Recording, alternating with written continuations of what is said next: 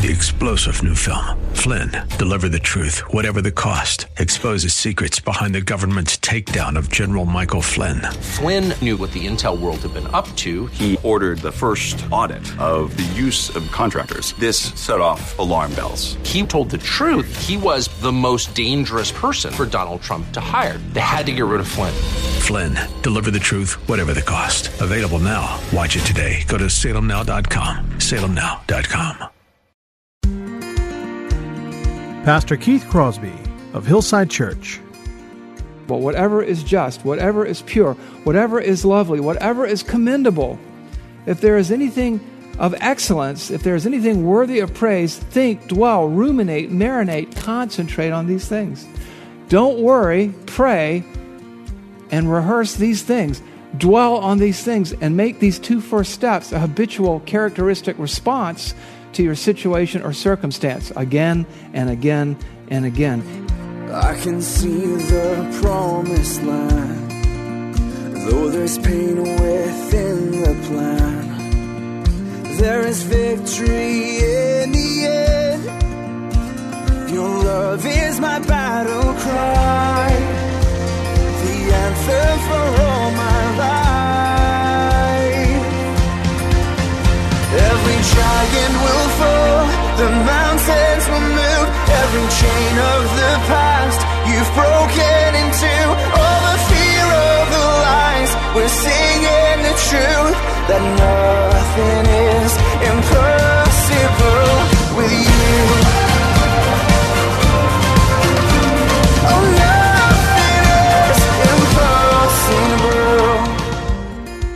Hello and welcome to today's edition of the Grace to Live radio broadcast with Keith Crosby, Senior Pastor of Hillside Church in San Jose, California. We are so delighted that you've chosen to spend time with us today on the broadcast.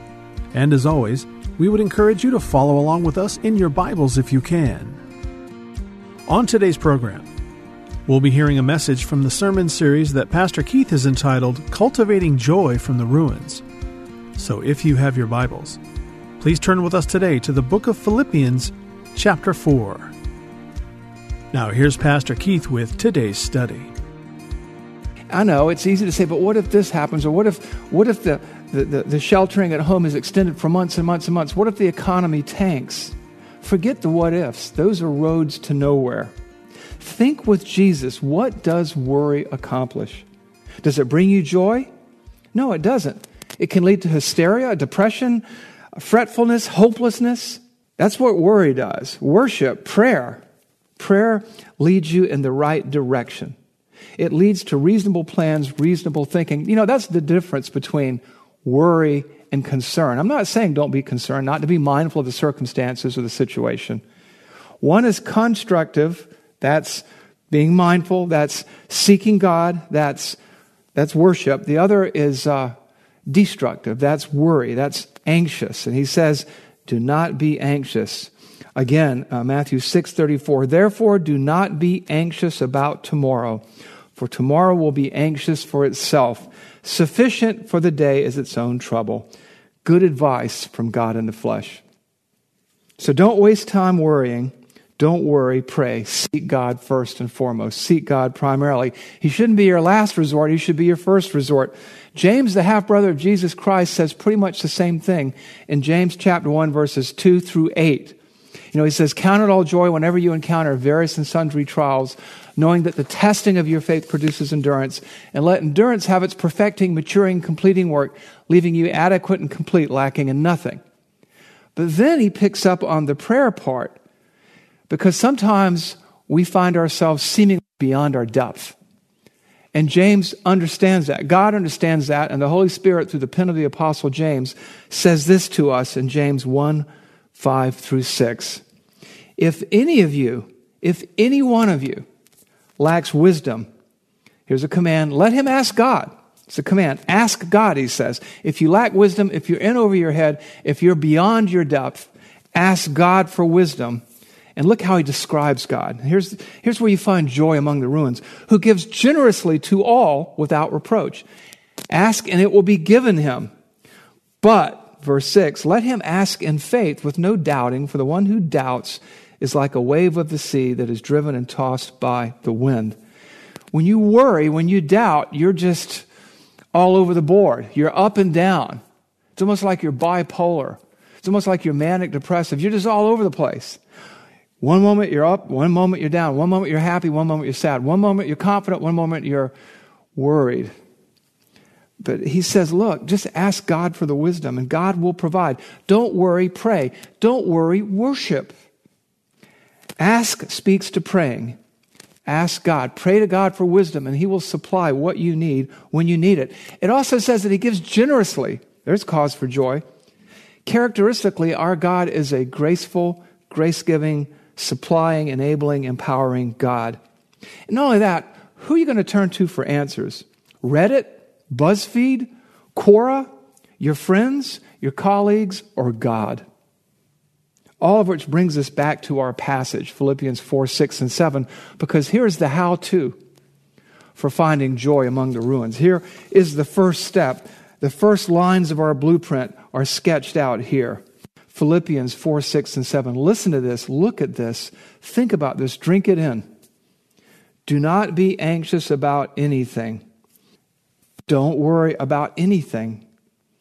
But instead, on the contrary, in everything, in every situation and circumstances, characteristically, habitually, and practically, in everything, by prayer and supplication, with thanksgiving, let your request be made known to God. Don't worry, pray. And look at this promise. And the peace of God, which surpasses all human understanding, will guard your hearts and minds in Christ Jesus. I want you to think about there's joy right there. There's joy. Let your request be made known to God, and the peace of God, which surpasses all human understanding. Think of Jeremiah walking among the ruins. Think of Paul here writing in prison. It will guard your hearts. It will guard your emotions. It will guard your thinking in Christ. Hillside, peace in the storm enables us, facilitates us to have joy among the ruins. Prayer, remember, is an acknowledgement of dependence upon God. Who would you rather depend on? Who would you rather look to? Who knows everything, can do anything? Who do you turn to for wisdom? God. And at that point, you know what? You've done all that you can do. That's why the peace of God comes, because you've taken it to the foot of the cross. You've taken it to the highest authority in the universe. You've taken it to the only one who knows all things exhaustively, all things completely, who sees the larger picture, who knows what he's trying to accomplish, who knows your needs before you ask, who knows what you can handle. And having done that, you can lie down and rest and sleep peacefully and live joyfully because you're depending on God, not your own wit and wisdom, and not the frail wisdom or the pooled ignorance of Reddit and BuzzFeed and Quora and all this sort of thing. You see, prayer doesn't really change God. It changes us. It changes how we look at our circumstances. You see that in verse 7. And the peace of God, which surpasses all understanding, will guard your hearts and minds in Christ Jesus, because you've let your request be made known to God. You've taken it to the King, the sovereign of the universe, and now his peace is upon you. And remember what Jesus said. Peace I give to you, not peace as the world gives, but my peace I give to you. Peace that enables us to draw closer to God, deeper into his embrace, and to find solace and serenity and, yes, joy as we walk among the ruins. So don't worry, worship. Don't worry, pray. Don't engage in destructive thinking. Engage in constructive practices. Pray. Go to somebody who can do something about the situation. Go to somebody who can provide the wisdom you need, God in Christ. Then what? Well, that brings us to step 2. Step 2 is this: cling to what is true. Cling to what is true. Recall, rehearse, focus on what you know to be true and good, and for that matter, who you know to be true and good. Where do we see this? We see this in Philippians 4:8. So he's giving all these instructions. Rejoice in the Lord always. Again, I say rejoice. Let your reasonableness be seen by all people. Let it be known and shown. Be anxious for nothing. Pray. And then he says in verse 8, he begins to conclude all these thoughts together, this blueprint to serenity, this blueprint to joy as we walk among the ruins. He says this: Finally, brothers, whatever is true, whatever is honorable, whatever is just, whatever is pure, whatever is lovely, whatever is commendable, if there is any excellence, if there is anything worthy of praise, focus on these things. Some translations say dwell on these things.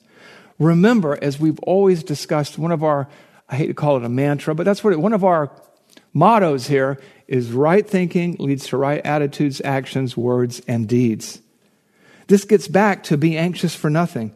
You don't want to harass yourself continually with what ifs. Right thinking leads to right attitudes. And you can find joy among the ruins as you take your concerns to God and focus on who God is, how God is, and the fact that He has a larger redemptive plan, and you can meditate, you can dwell on God's sovereignty over the universe, on God's involvement in the affairs of men and women, and God's involvement in your life and His plan for you, because we were all raised up for such a time as we're in right now, to be used by God to bring sons and daughters to glory, to see this world changed one soul at a time with the message, with the hope, with the promises of God and Jesus Christ and the salvation that He brings. So don't obsess on the wrong things. Celebrate, meditate on the right things. Cling to what is true. And that's why James can write, count it all joy. Not if, whenever you encounter various and sundry trials.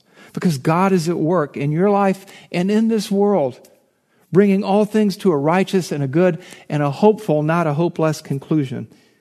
And He's given us His operating manual for life, the Bible. He's put His Holy Spirit in us, empowering and enabling us to do things in Him that we could not do in our own flesh. He's given us each other to stimulate one another to love and to good works. Dwell on these things. Fixate on these truths. I love what Asaph wrote in Psalm 73. In Psalm 73, verses 25, 26, and 28, this is what we read, and just let this sink in. This is Asaph. Now, Asaph was a guy who dealt with difficult circumstances and people and situations, and Psalm 73 is all about his struggle with right thinking. And it talks about how he thought things were hopeless until he went to God. He went into the temple to pray, and as he engages with God in prayer, as he draws close to God, as he embraces God's thoughts and plans and works here, he says this in verse 25. Whom have I in heaven but you? And there is nothing on earth that I desire besides you. My flesh and my heart may fail, but God is the strength of my heart and my portion forever. For it is good to be near God. I have made the Lord God my refuge, that I may tell of all your works. Asaph had his struggles, but he sought God and he regained perspective. Whom have I in heaven but you? There is nothing on earth I desire more than you. It is good for me to be near God. I've made God my refuge. There is joy in the ruins right there as he walks among the ruins. You can find joy among the ruins by remembering what is true, what is good. That's what Job did in the midst of all his loss. You know, you see Job wasn't perfect, and he fights for peace, he fights for joy, he fights for sanity.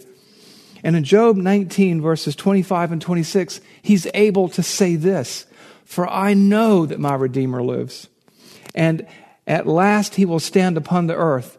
And after my skin has been thus destroyed, after he dies, yet in my flesh I will see God. He had some glimpse of his resurrection body. Job had lost children. He had lost his wealth, his financial security. He had lost his reputation. He had lost everything seemingly. But he found joy in the midst of the trial. He found joy in the midst of the ruins because he knew that his Redeemer lived. He later said, though he slay me, yet will I hope in him. Can we say that? Job could. Jeremiah did. Nick could. Nick can. Who's Nick? Well, I'm going to break with my normal practice here, and we're going to play a video for you about a man who found joy among the ruins. Watch with me now. I was born in Melbourne, Australia, 1982. And my parents had no idea that I was going to be born without arms or legs. I was the only one that I ever saw without limbs. My faith in Jesus Christ was sealed after 7 years of wondering why, God, I was born this way. He answered me very clearly through John chapter 9. And I gave my life to Jesus at 15 after reading about how he came across a man who was born blind. And I'm like, hey, hold on a second. This looks interesting. And no one knew why he was born that way. I'm like, perfect. So I read on, and in verse 3 of the 9th chapter, Jesus said, it was done so that the works of God would be revealed through him. And I'm like, wow, God, if you had a plan for the blind man, you do have a plan for me. And that was the beginning of my personal relationship with Jesus. Youth groups were starting to call me, churches were starting to call me, opportunities were opening up everywhere for me to share my testimony. Nick has made over 2,000 appearances in 40 countries on 6 continents. And he has changed the lives of thousands and thousands of people. He has changed the eternities of thousands and thousands of people. You can see and you can sense his joy. You can sense his peace. You can sense his sense of purpose. Because in his own way, Nick embodies joy among the ruins. Joy he found, even as he faced a life, outwardly speaking, of uncertainty. How do you think Nick reached that point? Well, this brings us to step 3. Because I'm sure Nick had to decide not to worry, but to pray, to worship rather than to worry. I'm sure Nick had to rehearse the goodness of God and all the things that was good and right about God as he looked into that passage in John chapter 9 about the blind man and the blind man's purpose. But you know what? I'm sure not every day was easy for Nick. You can look at the video and tell that. And that's where step 3 comes in. And step 3 is this. Form this habit. Form this habit. What habit? What habit? Look at verses 8b and 9. If there is any excellence, if there is anything worthy of praise, dwell on these things. Now here it is. What you have learned and received and heard and seen in me, Paul writes from prison, practice these things, and the God of peace will be with you. There's a command with a promise. Practice these things, choosing worship, prayer over worry. Practice these things, clinging to what is true instead of worrying about what if. Practice these things again and again. Habituate these things. For how long? Certainly more than once. I read somewhere that it takes 6 weeks of daily habituation, daily repetition, to form a habit. Make it your practice. Make it your habit. Start now and conduct this experiment, if you will. For the next 6 weeks, don't worry. Pray. Dwell on what's good, on who's good, and practice it again and again. Practice, dwell on what? Whatever is true, whatever is honorable, whatever is just, whatever is pure, whatever is lovely, whatever is commendable. If there is anything of excellence, if there is anything worthy of praise, think, dwell, ruminate, marinate, concentrate on these things. Don't worry, pray, and rehearse these things. Dwell on these things and make these 2 first steps a habitual characteristic response to your situation or circumstance again and again and again. It's good for you. It's better for you. It will be healing to your bones, so to speak, or refreshment to your flesh and healing to your bones. As the writer of Proverbs says, it never does any good to worry. Worry is a road to nowhere. Don't go there. We are told by Jesus, Paul, the psalmist, Asaph, and others, James, to rejoice, to count it all joy. Paul says rejoice 2 times in one sentence. Jesus said, rejoice and be glad when you're persecuted, for your reward is great in heaven, for so they persecuted the prophets who were before you. To seek God, who is our peace, our strength, our shield, our shepherd, the source of our contentment, the source of our joy. That's a road to somewhere, the sane path, the reasonable path, the path to joy, the path to resilience in these difficult and unpredictable times. Which brings us sort of kind of full circle in our passage, because the basis for the command to be anxious for nothing, the basis to dwell, to cling to what is true, is found in verses 4 and 5 of Philippians 4. We sort of seemingly leapfrogged over that, right? But we come back to that. Why? Because it says this, rejoice in the Lord always. Again, I say rejoice. Verse 5, watch this word. Let your reasonableness be known to everyone. The Lord is at hand. Remember that Paul writes from prison, among the ruins. He says, rejoice in the Lord always. Again, I say rejoice, from prison.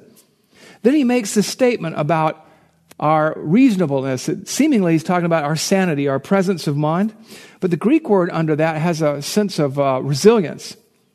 And in that resilience is our joy, the rationale for joy. Let your reasonableness be known to everyone. The Lord is at hand. Philippians 4:5. Let the result of the joy and the peace found in Christ be shown and known to everyone.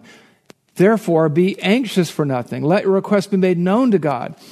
Whatever is true, whatever is good, whatever is worthy of good report, dwell on these things, because joy enables resilience. The peace that surpasses all understanding makes joy possible, and these things make your ability to bounce back from a crisis like this one, to keep your feet, to maintain your sea legs, possible. And his rationale is this: the Lord is near. What does that mean? He's near you, certainly. God is with us and in us through the Holy Spirit who's been given to us, but also his return each day draws closer near, closer still. There's comfort in his proximity and the proximity of his return. There's an urgency in both of these, because the Lord is near, we want to glorify him. Because he's going to return, we want to be found faithful. And because we can trust in him, we can have joy. Time is short. This life is short. Eternity is long. And you and I were raised up for such a time as this. Here we are in the midst of a storm.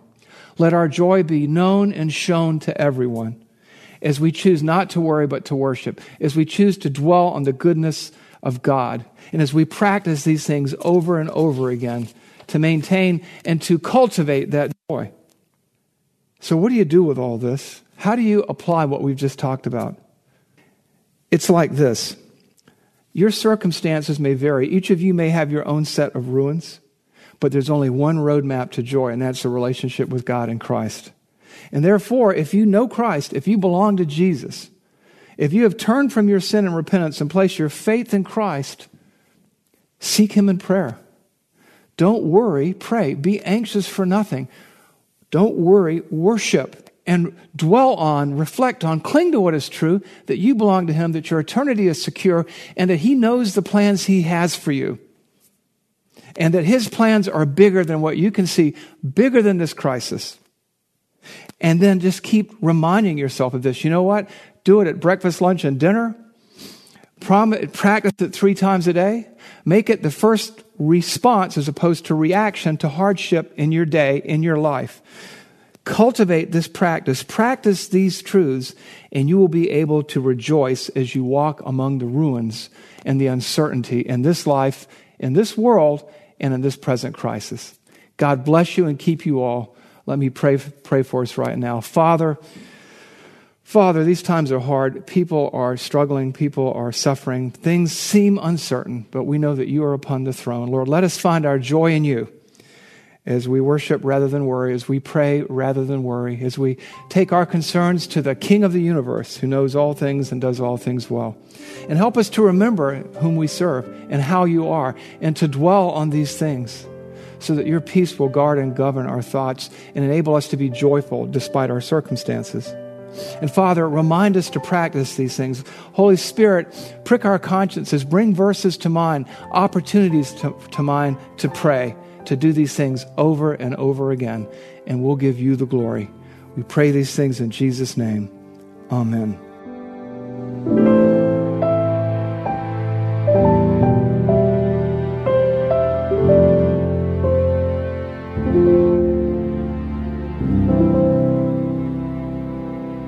Pastor Keith Crosby, with today's Grace to Live radio broadcast. We are so grateful that you've chosen to spend this time with us today here on the program. And if you have questions about today's show, or if you'd like to hear more messages from Pastor Keith, then I would encourage you to visit our website, hillsidechurch.org. There you can listen to past sermons and other content from Pastor Keith just by clicking the Sermon Archive tab. And you can also find links to Pastor Keith's blog, as well as the Out of My Mind podcast. The website is also a great place to connect with us here at Hillside.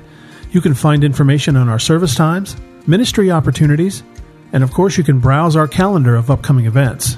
Again, all this and much, much more can be found by visiting our website, hillsidechurch.org. Well, we hope that you'll join us again next time on Grace to Live. But until then, I'm your host, Kevin Reeves, and on behalf of Pastor Keith and everyone here at Hillside Church, it is our prayer that the Lord will richly bless you, and thanks for listening.